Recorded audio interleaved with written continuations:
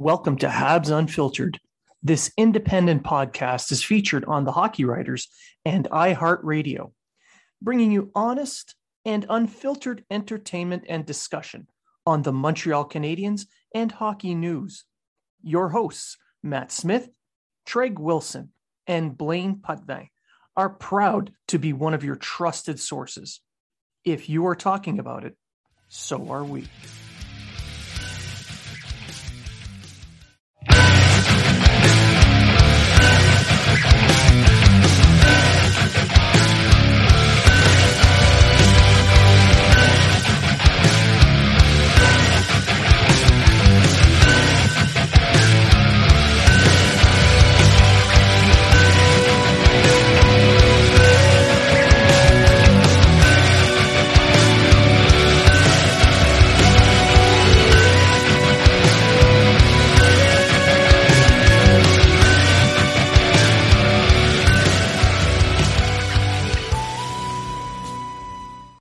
Welcome to Habs Unfiltered. This premier independent fan experience podcast is featured on the Hockey Writers and brings you honest and in-depth Montreal Canadiens discussion and entertainment. Your hosts, Matt Smith, Treg Wilson, and Blaine Putney, are proud to be one of your trusted sources for Habs and hockey news. If you are talking about it, so are we.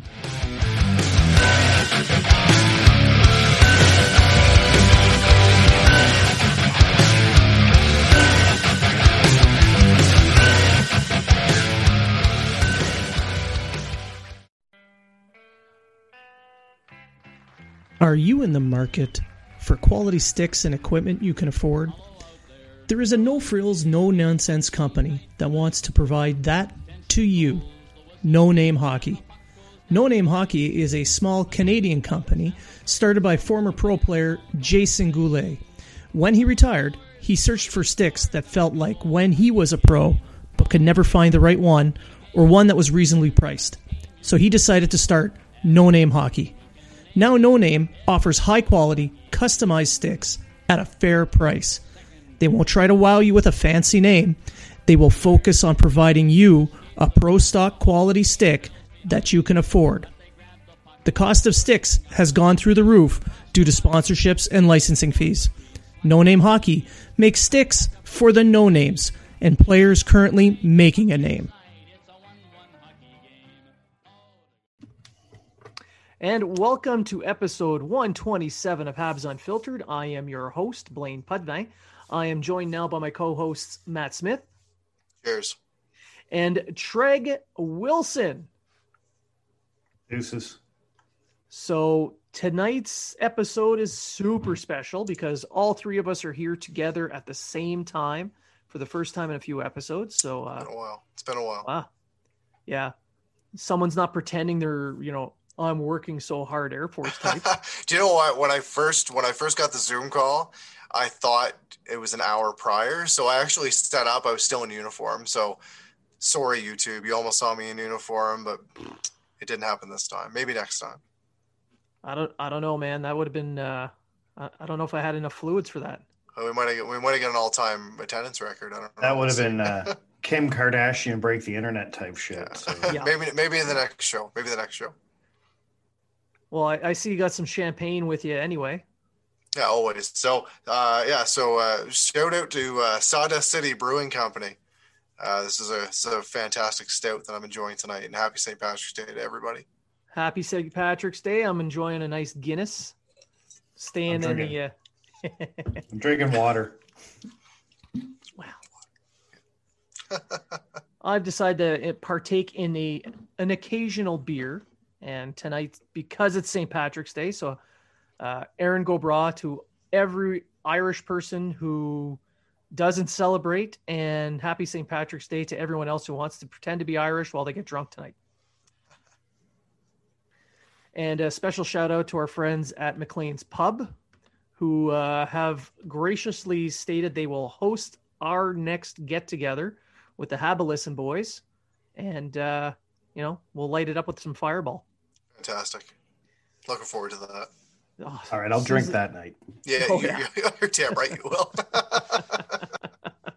We got to show those boys from Toronto what's what. That's right. So it's we're recording right now. It's Wednesday night.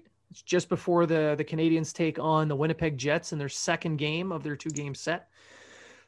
But what we're going to cover, we covered a little bit of the Winnipeg series last episode. We'll talk a little bit about it tonight, but we're also going to talk about Bergevin's press conference, our thoughts, a little bit of the deadline.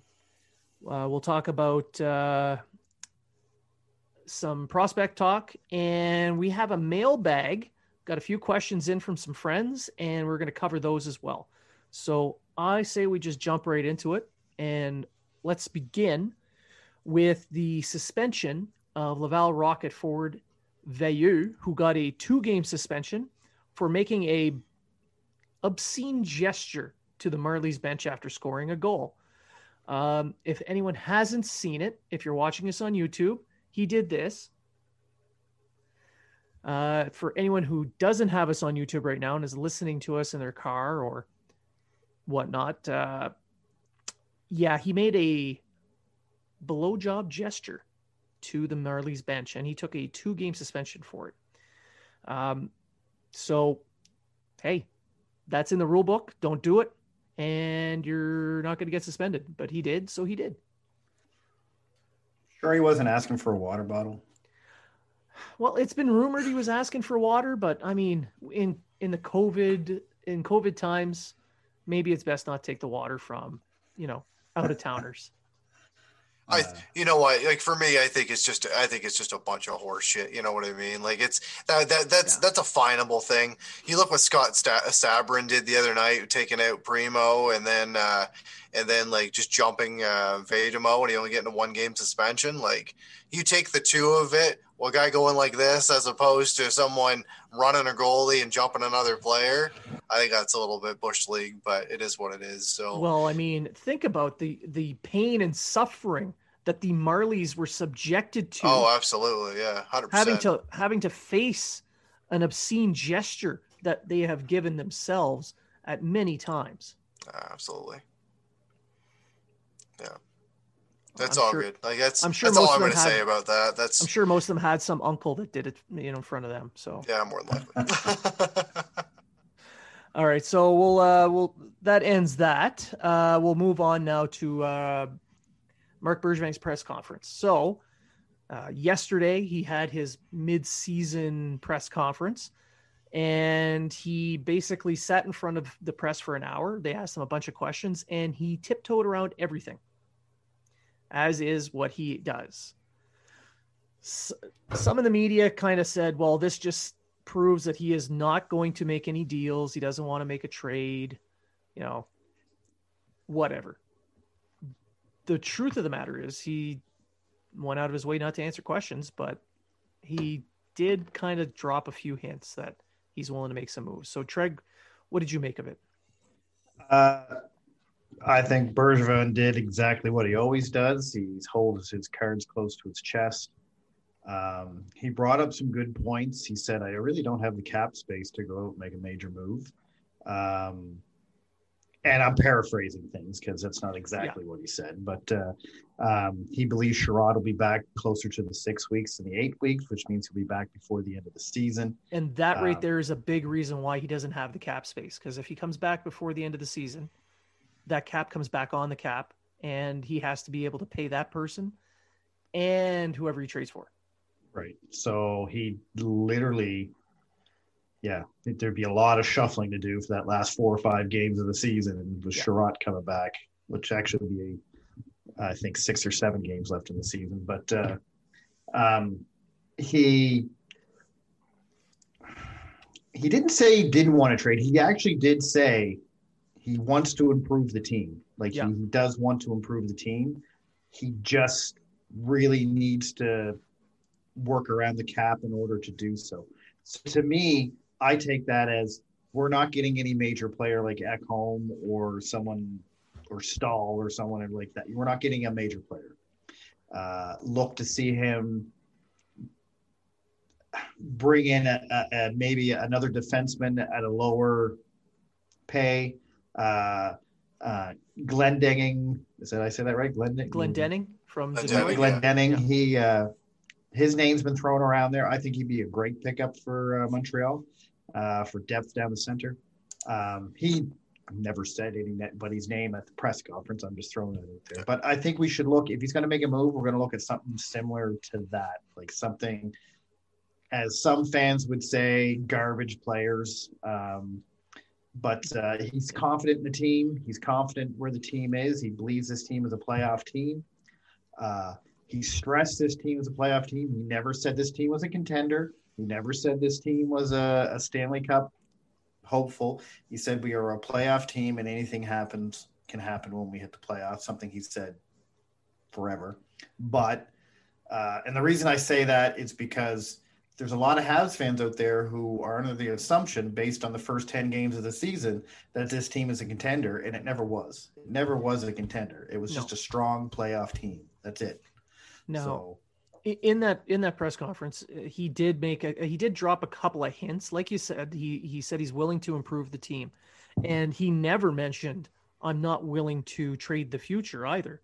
You know, that's been a staple of his. Every time he does a press conference, they ask him a question, and he normally says I'm not going to give up any futures, but he didn't even say that this time. So that in of itself tells me that he is willing to trade some of the prospects and some picks to make the right deal.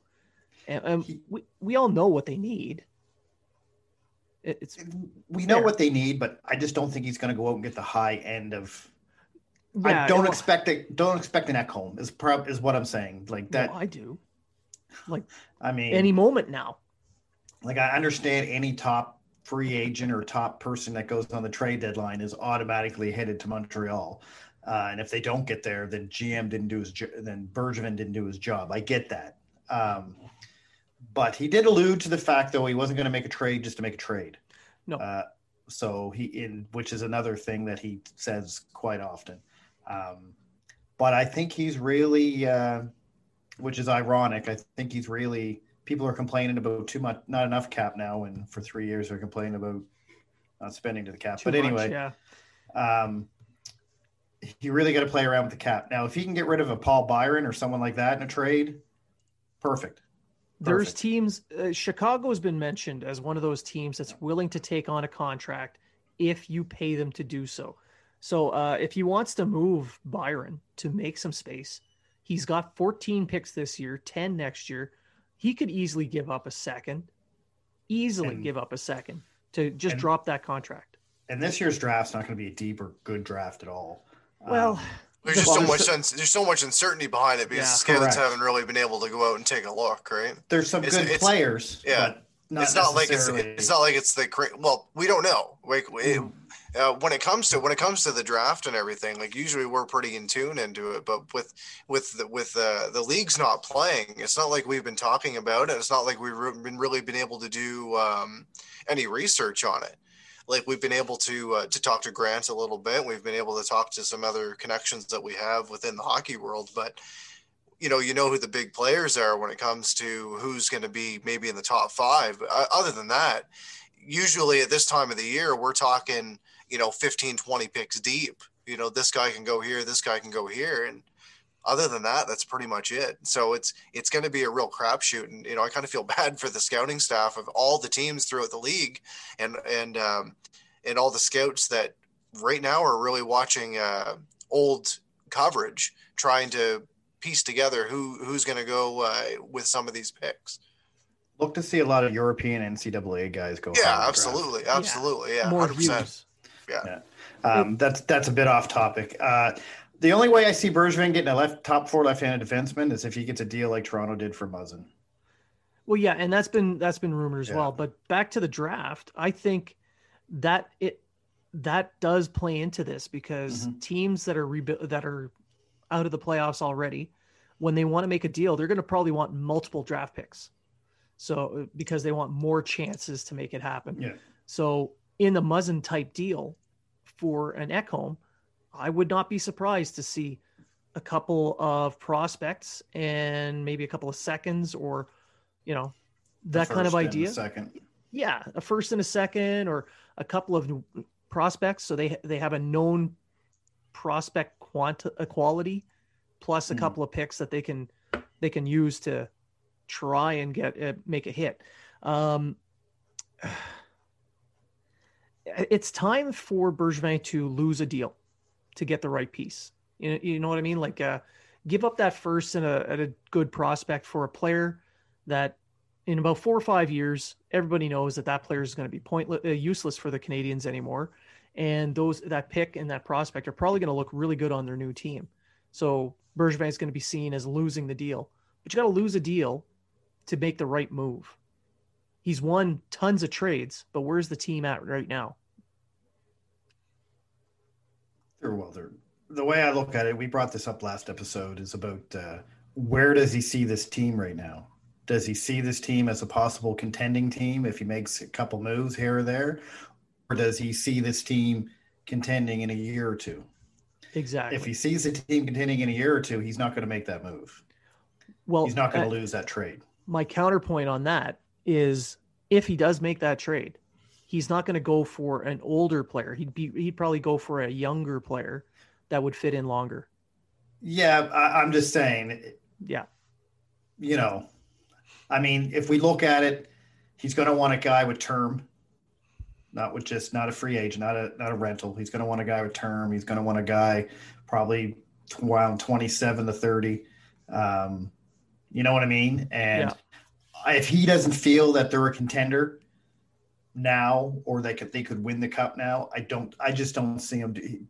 Bergevin is a very safe GM when it comes to making moves. He's a small ball kind of guy. Correct. He doesn't want to go out and make that big splash. He will in the off season, but he doesn't want to do it during the season, which I think is a bad thing about Bergevin. Like, personally, I think he's too conservative at times. Too conservative. We can go back to when Price got injured and they went and got Scrivens. There's all kinds of goaltenders he could have went out and got. Yeah. That'd be number one. That could have helped that team at least make the playoffs. And he goes out and trades Cassian for Scrivens. Now, kind of along that point where I'm talking about guys with, like you mentioned, guys with term.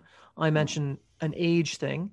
You gave an age range. I wrote an article for the Hockey Writers just the other day, and I mentioned, speaking of I mentioned Vince Dunn as a puck mover that's available. Vince Dunn is available. They've been shopping him. He's got a contract of about 1.87. He's only got this year, but he's an RFA and 25 years old. So he's got a Stanley Cup ring. He has had a couple of 30-plus point seasons. He's a known commodity on a second pairing, and he knows a few of the players on the Canadiens team already. So I think he would be a fit for what they're looking for. He's not a top pair guy, but they can get him at a decent price, and he would fit a need. So what do you guys think of something along that line? Is that more doable? I think Dunn would be more doable than Ekholm for sure. I think Ekholm is going to be the top. He's going to be the top prize. I think in terms of defensemen, you're probably looking at, for a left-handed guy, you're probably looking at Ekholm being the top guy. And for your right side, you're probably looking at David Savard in Columbus. Someone that's going to eat up minutes, can play physical. It's not going to put up a lot of points, but it's going to block shot. And it's going to make you really hard to play against. Another guy that I'd be looking at, maybe for the Canadiens, but more or less someone that's probably going to move. Dallas hasn't really had a really good season. I look at a guy like Alesiak to maybe move. Big body, block shots, throw the body, put up points here and there. Obviously not the fleetest of foot, but I think we can see him moving as well. And other ones would be out in New Jersey. Maybe a guy like Sami Vatanen, who in the past has been able to put up points here and there. Not saying for the Canadiens, but could move. And the other one being Dmitry Kulikov, another guy that's a veteran guy. Yeah, I don't think that's going to happen. Not at $9 million. Not with that. Not at $9 million exactly. Those would be the guys that I'd be looking at. Any of those guys could be on the Canadians' radar. Who knows? They all bring a different skill set, of course. And I do like what Treg said about Glendening. And Glendening is a guy that would jump into like a penalty kill role and key face-off guy, matchup guy type thing. In terms of his face-off percentage, as we know he's really good at face-offs, this year he's 64.3%. That's okay. Which would be absolutely incredible from the Canadians. That is an outlier for him. He's normally a 55% type of guy, which is still really good. This year, he's just whatever he's putting in his Wheaties, he's winning his face-offs.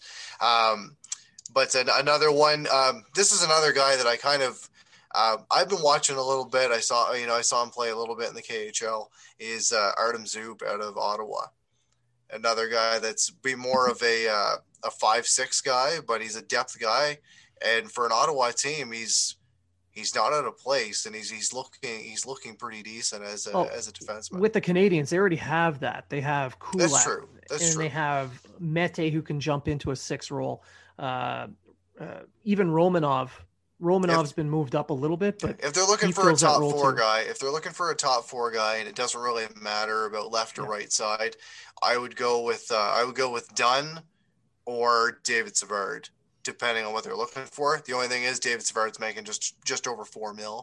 And he's a free agent. And he's a free agent. And the other one I'd look at, just because he's not that expensive, he's just making over $2 million, is Alesiak. He might not be the fleetest of foot, but he's gonna eat up minutes. I'm going to say Alesiak. No, Montreal needs puck-moving. Montreal needs a better Mete. They need a puck-moving defenseman who can skate. Dunn would be my first choice. Dunn to me is the perfect choice and the perfect pick for Montreal to go out and pick up. And the reason I say that is because, like Blaine said, he's played with Edmondson and he's played with Allen. Not on the same line as Edmondson, but he played with Edmondson, playing with Allen. He's a left-handed shot. He can move the puck. He can skate. He can do everything Montreal needs on the left side, and I think he'd be a perfect complement for Shea Weber. Yeah, 100%. And he's quarterback their second wave power play as well. Correct. Yeah. So he could do that in Montreal quite easily. Yeah, you could almost take Weber off the power play and put Dunn on it. And, I know a lot of people have been talking about Ekholm, but it's kind of like he's got the thing is pricey. Like he's the price is going to be the price is going to be high. And by price, who can get not the cap? It's the actual. It's the actual acquisition for him. Yeah. Would I love to see him with Shea Weber or Jeff Petrie? Absolutely. I think he'd be just a phenomenal add to that team, and it would bring them to the next level in their defensive core. But do I see it as doable, especially being so close to the cap, without having to say, well, we'll give you this as well, plus so you can eat these contracts? It's just I just don't think it's worth it in the long run. The logistics of an Ekholm trade are just he's going to have to make another trade with someone else just to take a player off his hands. Right. And that's where the Chicago add to it to do it. Yeah. That's where moving Byron to Chicago for a second and then something else would have to happen. It would have to be done. Yeah. At least with Vince Dunn is yes, he's an RFA, but you still can control an RFA. You can still sit there and say, I'm the first guy that he has to sign with. Yeah. At least with Vince Dunn, he fits under the cap. He's 1.8. They could get him now if they wanted to, and the cap's not going to hurt them. And even when Sherratt comes back, and then you can bring him over and say, all right, we're going to sign you to this, and then you have your young top 4 puck moving left-handed defenseman. He's not a first pairing. Blaine's absolutely right, but like we said, Weber needs to drop down to the second pairing anyway. There's your second pairing, Dunn and Weber. Then you got Petrie and Edmondson or Kulak or whoever you want to pick up next season. And, Bob's your uncle. You kind of help solidify that puck mover on the left side. Maybe not the guy you want, not that number 1 guy you want, but that guy. And also you have to keep in mind any move made now also has to be, you have to play into the expansion draft that's going to happen in July. Well, Dunn as an RFA won't matter anyway because he's an RFA. So he would still be able to be protected. Still need to be protected. Yeah. But if you have Dunn, if he was a UFA, it would be a different story. Because then they could be like secret handshake and don't sign with this team, we'll bring you back. But with if you have Dunn, with Romanov and Dunn, and what you can put, you don't have to protect Edmondson and Sherratt. You can afford to lose one of those guys. So it's not. You really would lose. You would probably end up losing one of those guys for sure at that point. If they don't take Allen. Yeah. Well, it's Allen, Edmondson, Sherratt. Those are pretty much the main targets out of the Canadians next at that draft. Yeah. Now, maybe there's a deal that could be put in place where he can say, hey, I'm going to give you a draft pick if you just don't take this guy. Take somebody else. Yeah. Maybe. Yeah, hey, you never know. You never know. Expect the unexpected. Except when it's expected. Then it's expect the expected. Really yeah. But on the tone of Bergevin's press conference, I mean, I don't know what people did expect. He is not someone, like you said, he's someone that keeps it close to his chest, plays his cards close to his vest. There was a lot of contrasting of Bergevin's press conference style versus Toronto's GM Dubas's style. Dubas basically came out and said, "This is what I'm looking for. This is basically what I'm going to be going for." He didn't name names, but he may as well have. And fans all over the Twitter scape were, "Oh, look at this. This is way better." But is it? Is it really? I mean, does a GM really need to tell everyone his plan for them to actually know what his plan is? Couldn't you just look at what he's done? It was a great idea. Leafs fans thought it was a great idea. Yeah, of course. It adds to the lack of Maple Leafs coverage on Sportsnet and TSN. That's for sure. If only we knew. Well, they're not playing all week, so we had to say something and say, "Hey, yeah, look at us." This is probably what I'm going to." And we don't know, and we don't know the soap opera that is Austin Matthews' wrist either. So. Yeah.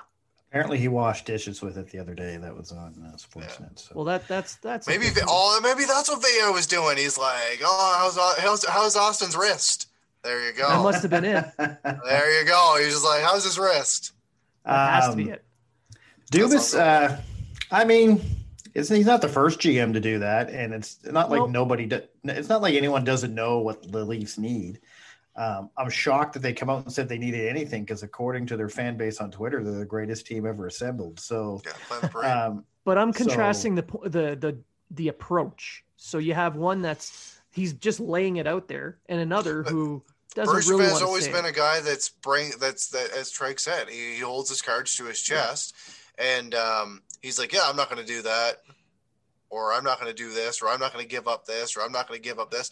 Look at the moves that just have been made this year within the team. Like, we didn't think that the goaltending coach was going to get fired. It happened. Neither did he. Yeah, neither did he. Yeah.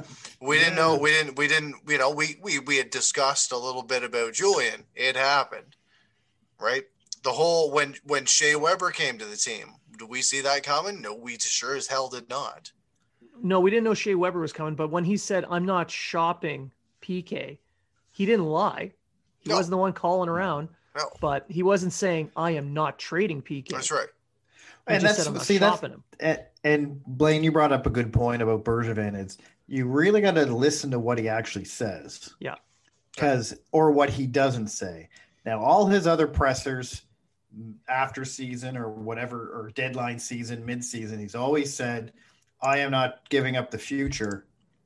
I'm not sacrificing the future for a player that's going to help us just today." Yeah. In other words, what he's saying is, if I can get a player that's going to be with this team for the next 4 or 5 years, is really going to improve this team, I'll trade that prospect. Yeah. Right? This conference, he didn't say any of that. Nope. He just said, "I want to improve the team. I want to make this team move forward." What he said was, "I don't want to get a player that's not going to help this team move forward," is all he really said. So in other words, unless this player is going to help this team be better, I'm not just making a trade for anyone. But he never came out and said nobody's off the table. He never said no one's untouchable. Nothing like that. He just said, and you really got to watch the way Bergevin's except when he's talking to Apron there, and he just kind of gets pissy as soon as he opens his mouth. And then there's a little bit of animosity between those two for sure. Yeah, because I mean, you can see one of the French guys came on. You can see him start smiling and going on, and the questions were similar to what Apron was saying, only in French. And you get an Apron comes on, he's just like, "Fuck off, Apron!" Like basically, I think is what he wanted to say, but he didn't. So yeah, you really got to watch with it. And going back to Dubas, I think that's a mistake. I think to show everyone exactly what you want, because now they're going to say, "Oh, you want Ekholm? Well, I want this. Oh, and you're saying all these guys are available? That's the thing. I'll take all this, and you can have Ekholm. Yeah. Oh, well, that's too much. Well, you're the one who wants them, and you're the one that said that they were available. I think it's good that Bergevin is the way that he is. Right? In a way, yeah. And the same thing with the organization. I don't mind that they're a little bit of a behind closed doors type organization. We don't need to know every in and out of the organization. I don't need to know every little detail. I do. Well, I need to know everything. Well, you might just be in preparation for the arm wrestling match and everything. You got to know his weak. You have to know his weaknesses, right? So. And what supplements they're taking. I need to know this. So. Absolutely. A lot of BioSteel. I can match them. It's all BioSteel. I don't take BioSteel. I don't. Well, you're drinking the pink right now.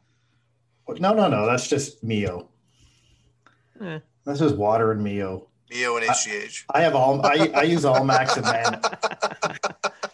It's a testosterone booster. Yeah, exactly. That's a pill form. Suppository. Crush it up, put it. Yeah. Best way to go.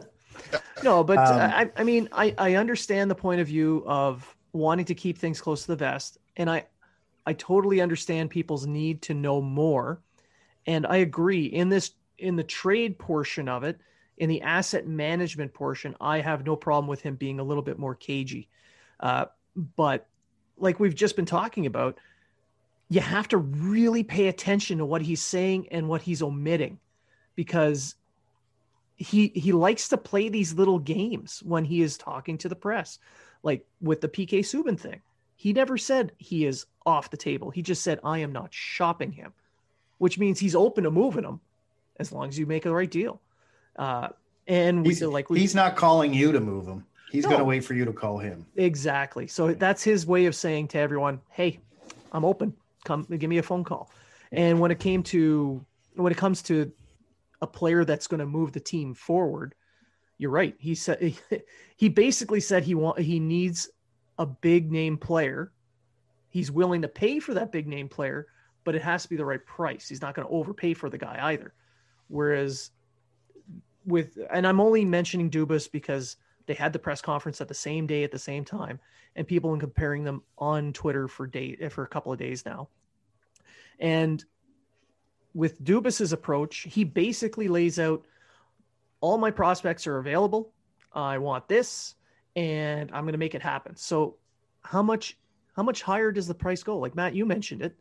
If he calls a GM, like let's say he calls for Ekholm, and it's a Muzzin type deal, it's a first and a couple of prospects. Well, now those two prospects go from a B and a couple of Bs to a couple of A's. If he opens his mouth and he says, "This are the guys that are available. These are the guys they're going to ask about." They're not going to start with your BC prospects. They're going to be like, "Well, you mentioned top prospects," so they're going to start talking about guys like their top prospects. They're going to talk Robertson, Sandin, Amirov, etc. Yep. They're not going to start with the guys that are lower tier. But if you look at the Leafs top they don't really have. They only have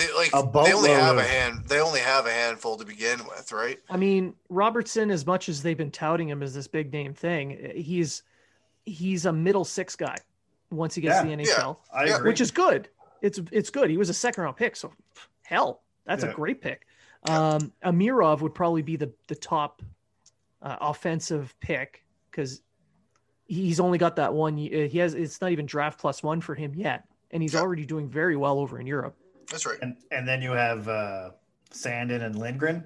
Yeah, Letton they already traded. So but he wasn't much of a prospect. He was more. Letton was a KHL guy. Yeah. Oh, sorry. I thought judging by Twitter when they got him, he was going to be the next best defenseman in the league. Yeah, because he led the KHL in defense scoring. But anyway, but then they have Sandin and Lindgren and then that's about it. They don't really. And I wouldn't even. I would classify out of those two. I would classify Sandin as a Class A prospect. Liljegren maybe a B, but I thought Sandin being in the NHL and Sandin are probably their two best prospects.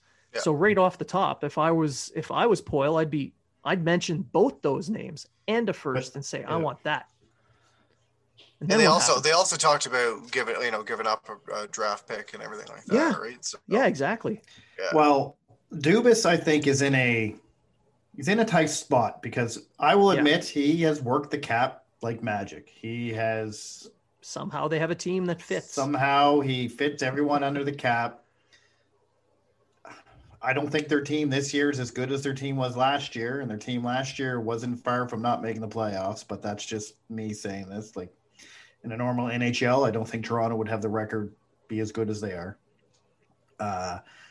But he is his pressure is to win. His pressure is to win in the playoffs and make a mark, because if he doesn't, he's spending all this money on all these top players for absolutely nothing. I think he knows. I think he knows the pressure is starting to get on him. Yeah. Because you throw out so much money for all these players. They do so many good things during the regular season, and they can't do anything in the playoffs. And it's been like that year after year after year. It was like that before he was in there, and now it's like that the same thing. It doesn't, you can win. You could go 82-0 in the regular season. It doesn't matter. You fizzle out in your first round. That's what everyone's going to talk about. Well, look at what happened to Tampa Bay. They walked away with the President's Trophy. Absolutely. As the top team, and then they lose in 4 straight to Columbus. Exactly. I mean, but then the following year they win the cup. So, but Toronto hasn't moved forward. Like, that's like I agree with you, Matt. They just haven't moved forward. Yeah. Like Dubas has done. Hey, I got all these star players. Yeah. I got everybody fitting under the cap. Yeah. I improved my defense a little, right? But they haven't moved forward. There was no movement forward. No. Regular season, hey, we got 100 points. What have you done with that? Yeah. Absolutely nothing. So their pressure is to win now. That's his pressure. That is Dubas's pressure is win now. Whereas Bergevin's pressure is get your ass in the playoffs right now.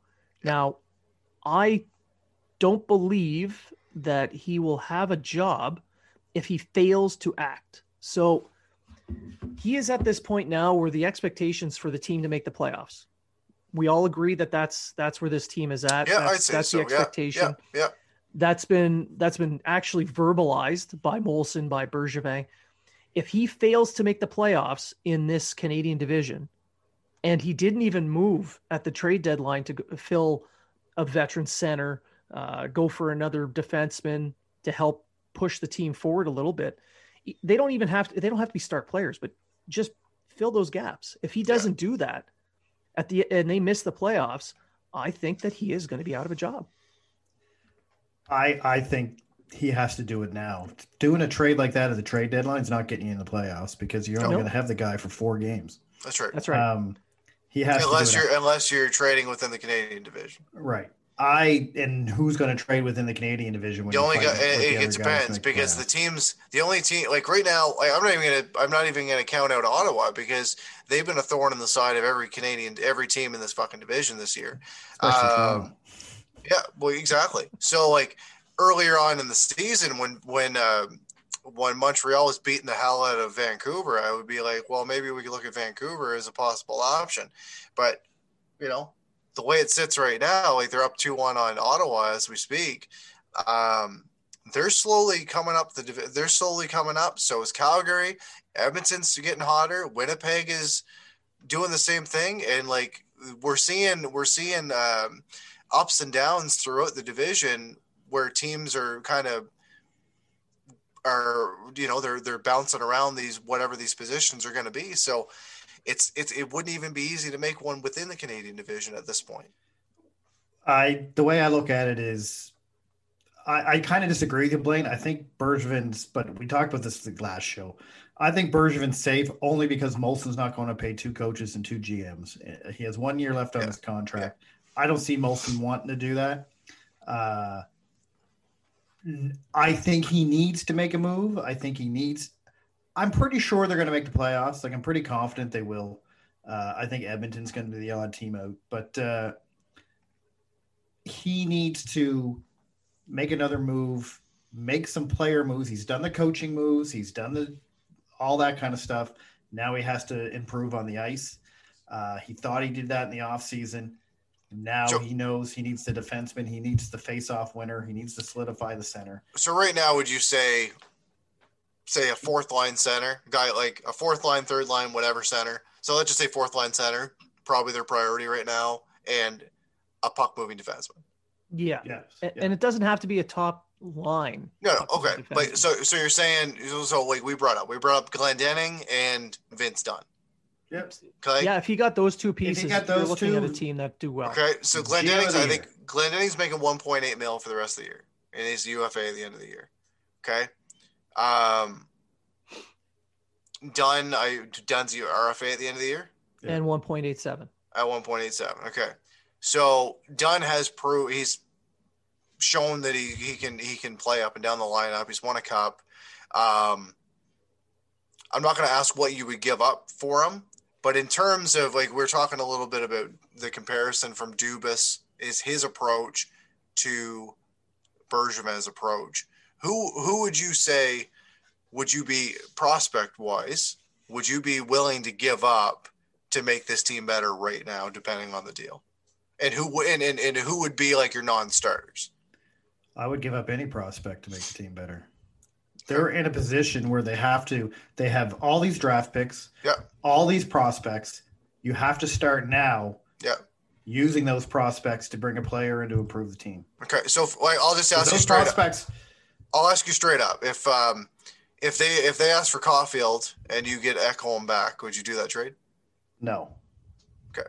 Depends what else is added to that. Yeah, absolutely. But say that was the big piece. Now, if they're saying Philip Forsberg and Ekholm, then Caulfield, sure. What else do you want with Caulfield? But I'm not giving up Caulfield just for Ekholm. Not just for a year and a half. Because you have to think too, who's going to be on the wing next year? Because Tatar is probably not going to be back. Armia's probably not back. Armia's probably not going to be back. You need wingers. You need someone who can score. That's right.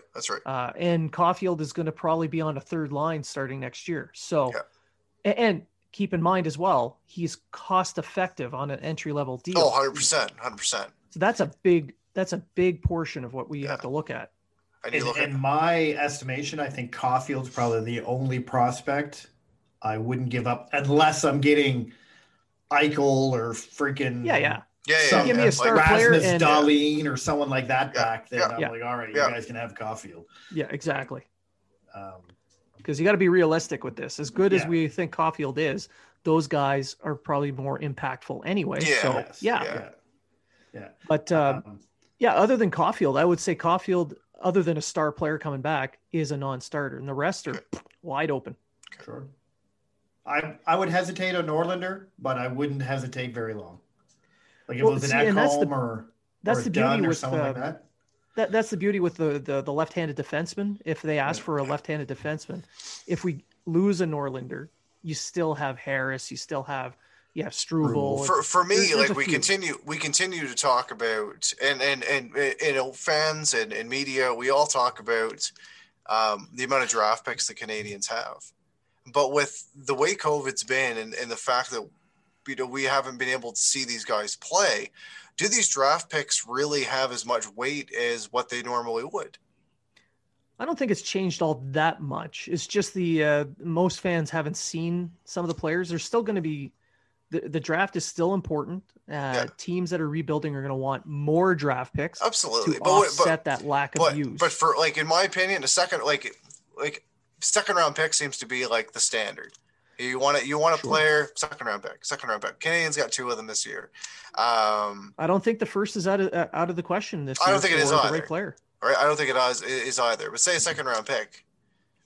I don't think it has as much weight as it would in other years because we haven't seen these guys play.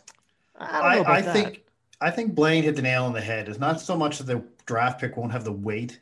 It's so much that the other team's going to want more draft picks to take more chances. It's going to be more of a dartboard type scenario. Yeah. Because they're like, And this is why I think NCAA players and European players are going to probably do better in the draft than Canadian players, just for the simple fact that they've been playing all season and scouted all season.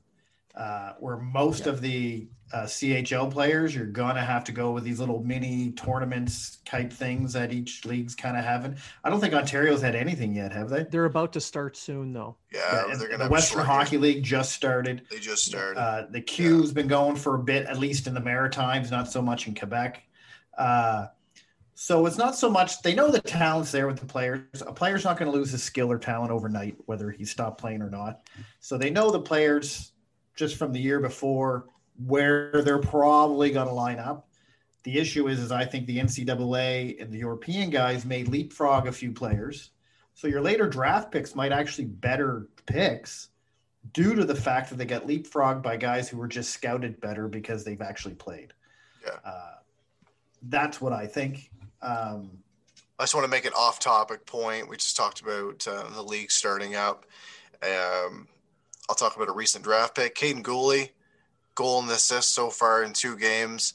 Unfortunate news, get a hand injury, being reevaluated, but it's not looking good. So hopefully he doesn't miss too much time, but with a shortened season, I think his season's done. His season might be coming to an end, which is very unfortunate. I was really looking forward to seeing him. I thought he looked fantastic with Laval. I think he's in Laval next year, regardless. I think so too. Yeah, and I'd be hard pressed to see him without either a letter or either an A or a C on his chest in the juniors. Well, he's the captain of his team right now. Absolutely, yeah. So I could see him in World Junior time having a letter as well. Yeah, A or C. Yeah. So I think we'll end that topic there. Take a little break, and speaking of breaks, spring break. So COVID spring break is right around the corner, and you know what that means. Spring break in your pants. Manscaped is here to ensure that the party in your pants never stops. Even Veronica Corningstone wouldn't say no to this pants party. For everyone preparing for a pants party this spring break, we have an exclusive 20% discount. Use code Unfiltered20 at manscaped.com. Manscaped is dedicated to helping you level up your full body grooming game. The Perfect Package 3.0 kit comes with the essential Lawnmower 3.0 waterproof cordless body trimmer and a ton of other liquid formulations to round out your grooming routine. This is the best trimmer on the market for those of you in need of a chest or ball shave. The 3rd generation trimmer features a cutting-edge ceramic blade to reduce grooming accidents, thanks to the advanced skin-safe technology pioneered by Manscaped. You can also adjust settings to a length you like, and you can get on top of it with almost no effort at all. Don't ruin any vibes this spring break or upcoming summer with some peeking pubes coming out of your swimsuit. Be sure to use the Crop Cleanser Body Wash to keep your hair and skin feel healthy and fresh. Inside the Perfect Package, you'll find the Manscaped Crop Preserver Ball Deodorant, and anti-chafing ball deodorant and moisturizer, because we know how painful chafing can be when you're wearing your bathing suit all day. You'll also find the Crop Reviver Ball Toner, a spray-on testy toner that's designed to give your boys a little slice of heaven. For a limited time, subscribers get 2 free gifts: the Shed Travel Bag, a $39 value, and the patented high-performance reduced chafing Manscaped Boxers. Get 20% off plus free shipping with the code Unfiltered20 at manscaped.com. Do yourself a favor and always use the right tools for the job. Get 20% off and free shipping with the code Unfiltered20 at manscaped.com. That's 20% off with free shipping at manscaped.com and use code Unfiltered20. Say aloha to your new beautiful balls with Manscaped. What a break. So I'm liking all these ads. Yeah, there's always a fresh new ad, just like the freshness you feel when you're done using your Manscaped products. That's right. So moving on from that spring break to the mailbag. We've got a couple of questions in from our mailbag from our friends and listeners. So we'll just jump right in. The first question comes from Stephen Puticombe, friend of the show. We all know Steve. Absolutely. He unfollowed me on Twitter temporarily today, but brought me back on. So, I feel special. He was out. Twitter's been acting up. I noticed a bunch of people that I followed got dropped off my follow list, and I had to go put them back on. It was just a weird day. I don't notice any of that. I noticed when someone said, "You're not following me anymore." Like, oh shit. Nobody cares if I follow them or not. Hey, now you're an all-star. We got the video to prove it. Something. So Steven sends us the question. Curious with Caulfield's success south of the border, do you think that will translate well when he reaches the NHL? 100%. Matt, I'm going to let you get 100%. 100%. Cool. He has scored goals at every level. He is broken records. He has lit up leagues everywhere he's went.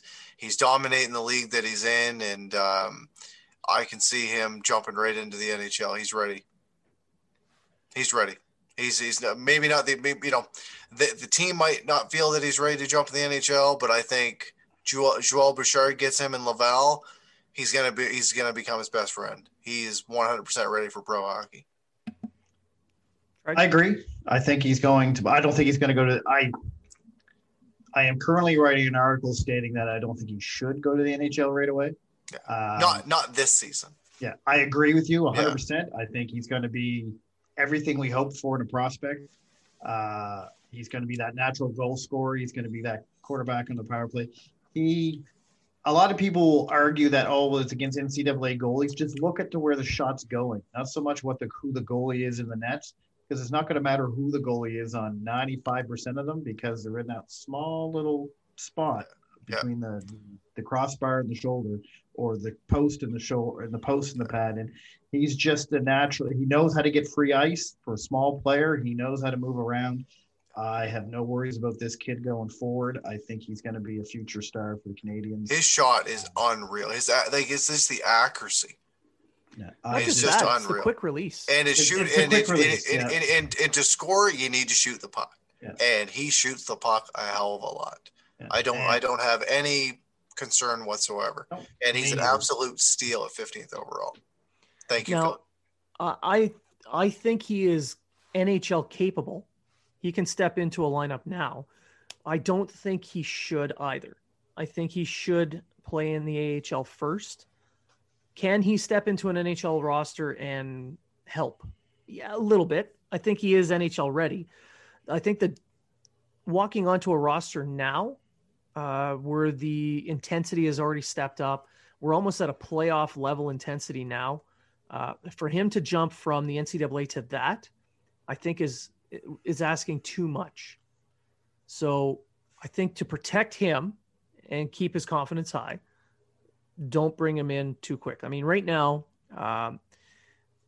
Wisconsin, as we record, lost in the Big Ten final last night to Minnesota, meaning that now Wisconsin has to wait until this Sunday to find out if they're going to be picked to go to the NCAA tournament to make it to the Frozen Four.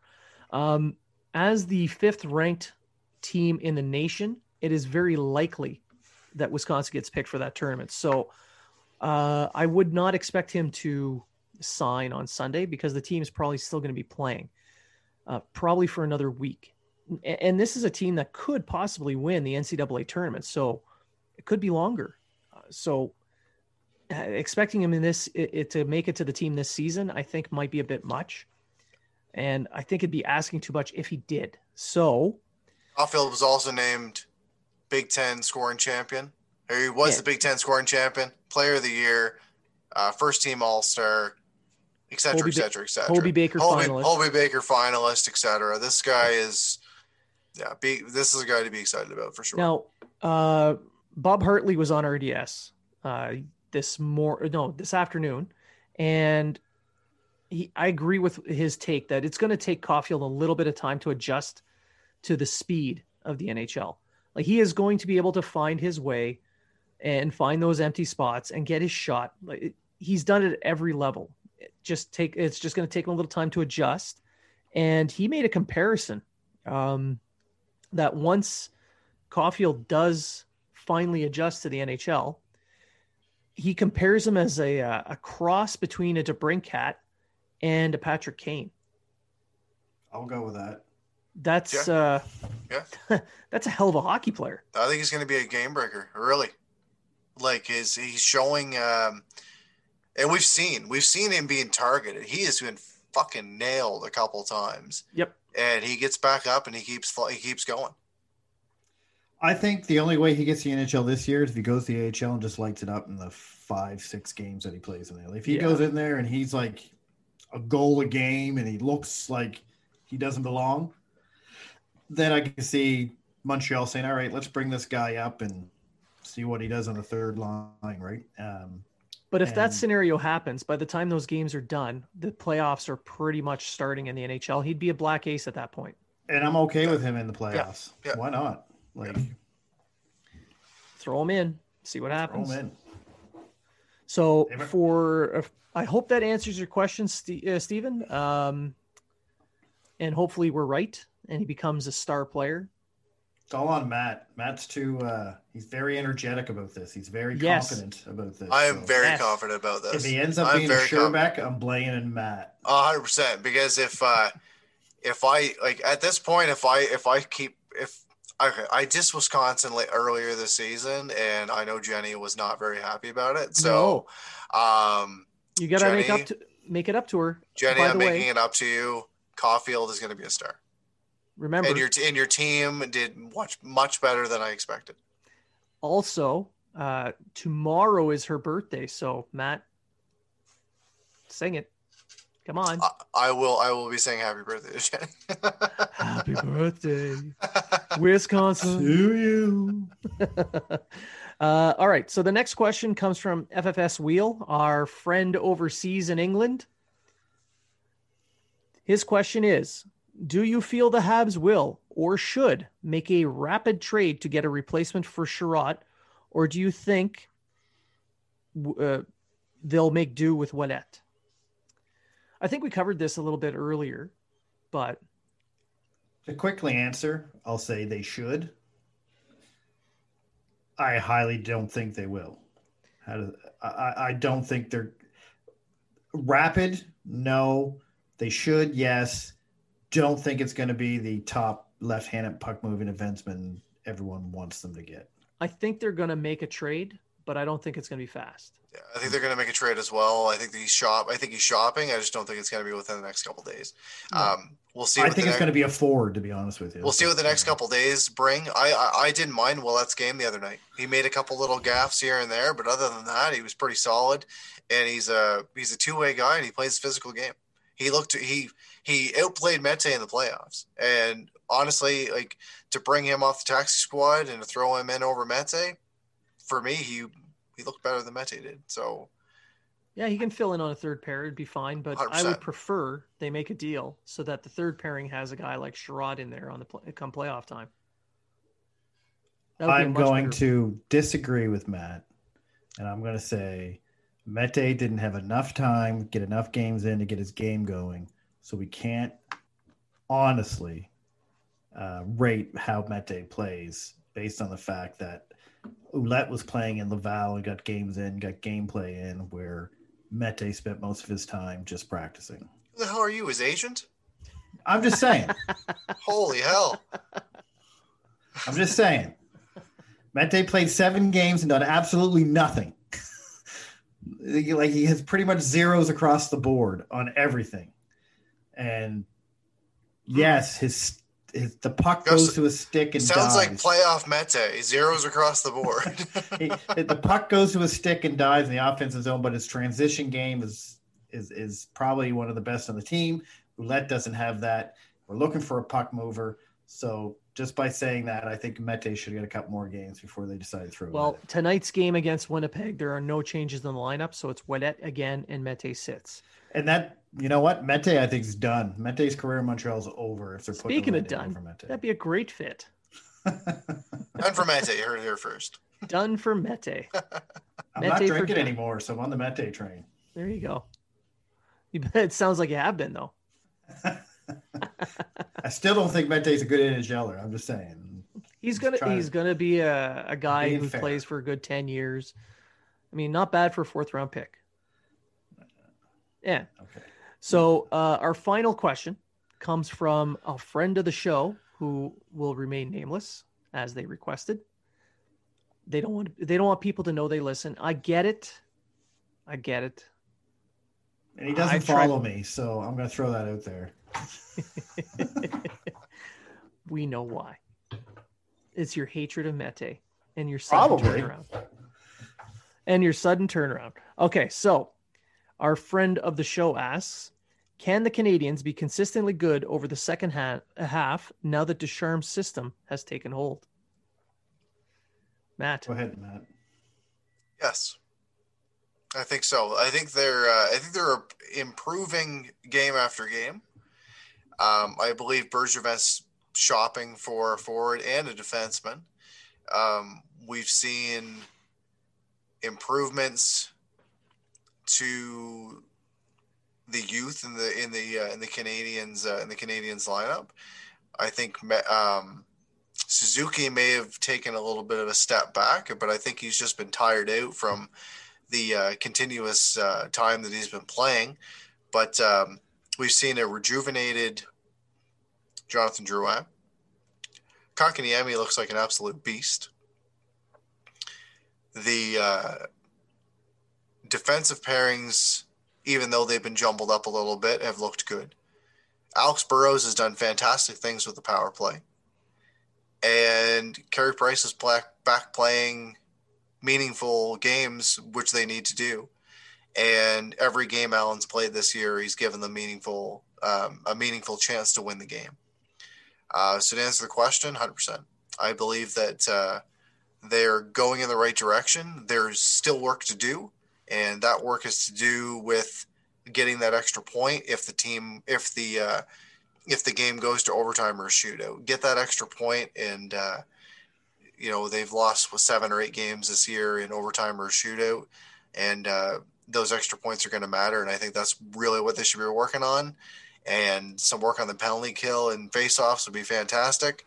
That's why a guy like Glendening, I think, would be key to bring into the lineup. Treg? Yeah, I do. They're 4-3-3 under Ducharme right now, and they're just now starting to get into systems. So they were winning games, or at least they've only really had one bad game. That was a game in Calgary, the second game, not the first game. Now that his system's taken hold, everything's improved. Their goals against have gone down. Their goals for has gone up. Their power play has gotten better. The only thing that hasn't gotten better is their PK. So that's why I was surprised Richardson didn't get fired at the presser, because usually every presser some coach gets fired. Anyway, that's just a joke. So, yeah, I can see them getting better. I think their second half, if you look at it, I believe Montreal only has to play 500 for the rest of the season to pretty much maintain a playoff spot, whereas Vancouver, Calgary, and Edmonton have to play at a 600 pace to maintain. If Montreal plays at 500, they have to play at a 600 pace to keep pace and stay where they're at. So I think Montreal played better than 500, which to me, they'll make it. They're exactly where we said they would be at the first of the season, finish around 3rd or 4th, and they're going to battle pretty much the whole way going in. Everything's improving. All they got to do now is just put consistent wins together and win in overtime. I prefer not to go to overtime, especially in this division. But when you're constantly losing that extra point, that's why they're in this position that they're in. Not so much because if you look at it, I think they have one of the least regulation time losses in the entire division. Yeah. So those overtime losses are looming big. But yeah, I think they'll maintain it, and I think they'll keep their playoff spot. And as the big man goes, who I think has smaller biceps than I do, anything can happen in the playoffs. Okay, well, I believe that the Canadiens can find that consistency. They seem to have been finding it, barring the games in Calgary. They've been fairly consistent with their effort levels and how they approach the game. I think the biggest upgrade that has to happen that still hasn't happened yet is on the penalty kill. The power play has been looking pretty good. They've actually moved themselves up to about 13th overall in the NHL now, thanks to Burrows' work with the power play units. and letting younger guys like Suzuki and Kotkaniemi take over and flash their skill. But it's the penalty kill. Once the penalty kill gets to, I would say, at about an 80 to 85% rate, because you want the percentage of your penalty kill and your power play to add up to above 100%, so that you have a net positive outcome from your special teams. Once you have that with a very, very strong 5-on-5 team that the Canadians have, then you're going to see consistent wins.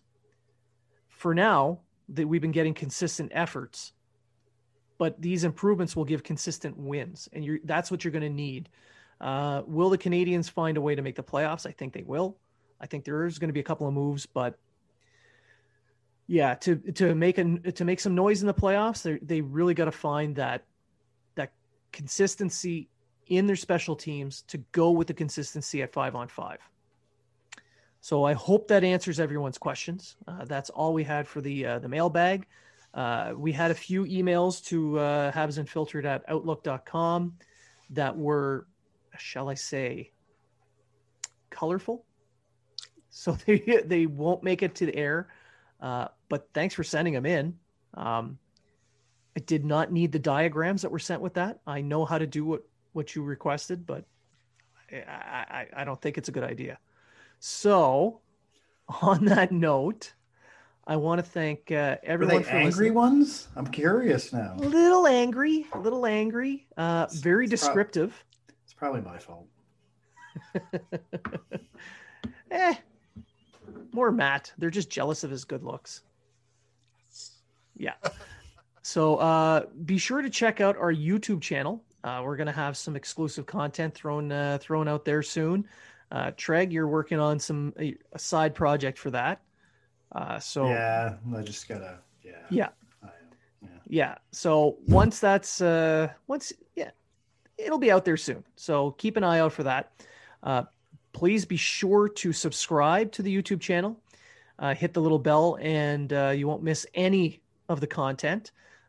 Keep in mind as well that once we hit a certain number of YouTube followers, we will be handing out a copy of Terry Ryan's book, Fights, Films, and Folklore.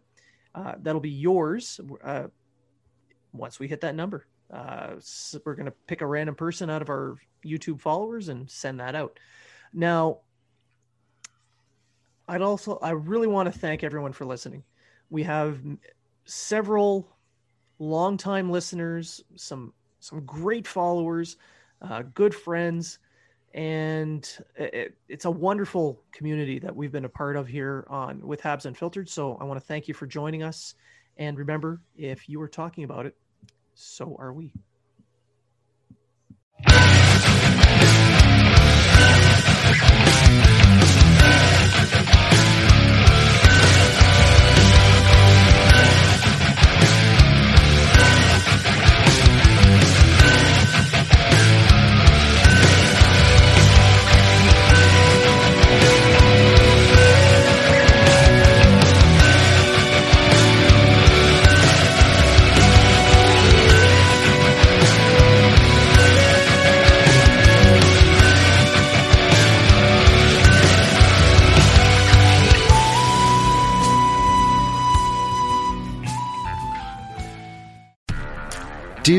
Did, Will, the Story of People podcast is now available on the Crier Media Network. The first 5 episodes are here and feature some incredible guests that fit into one or all 3 of those categories. Ready? Tara Sloan from the San Jose Sharks, Undercurrent podcast, and NBC Sports. Marianne Iveson from Iveson Voice and the Let's Take This Outside podcast to talk about the world of outdoors as well as voiceover land. Ariana Hunsicker, future Canadian Paralympic swimmer, already winning tons of awards for this country. Scott McGregor from the Hot Wallet podcast to dumb down the world of crypto, Bitcoin, and NFTs so you don't have to. And Jackie Holowati from Climate Pledge Arena in Seattle, Washington, the first net zero carbon certified arena on the planet. Wherever you get your pods, wherever you watch your pods, and on the Crier Media Network. I'm Matt Kundle, host of the Sound Off Podcast, the show about podcast and broadcast. Since 2016, we've been speaking with amazing people who have populated your ears for decades. Legendary broadcasters, research wizards, talent experts, podcasters, voice talent. Almost 400 stories, all for free. Subscribe or follow the Sound Off Podcast on Apple Podcasts, Spotify, Amazon Music, or at soundoffpodcast.com.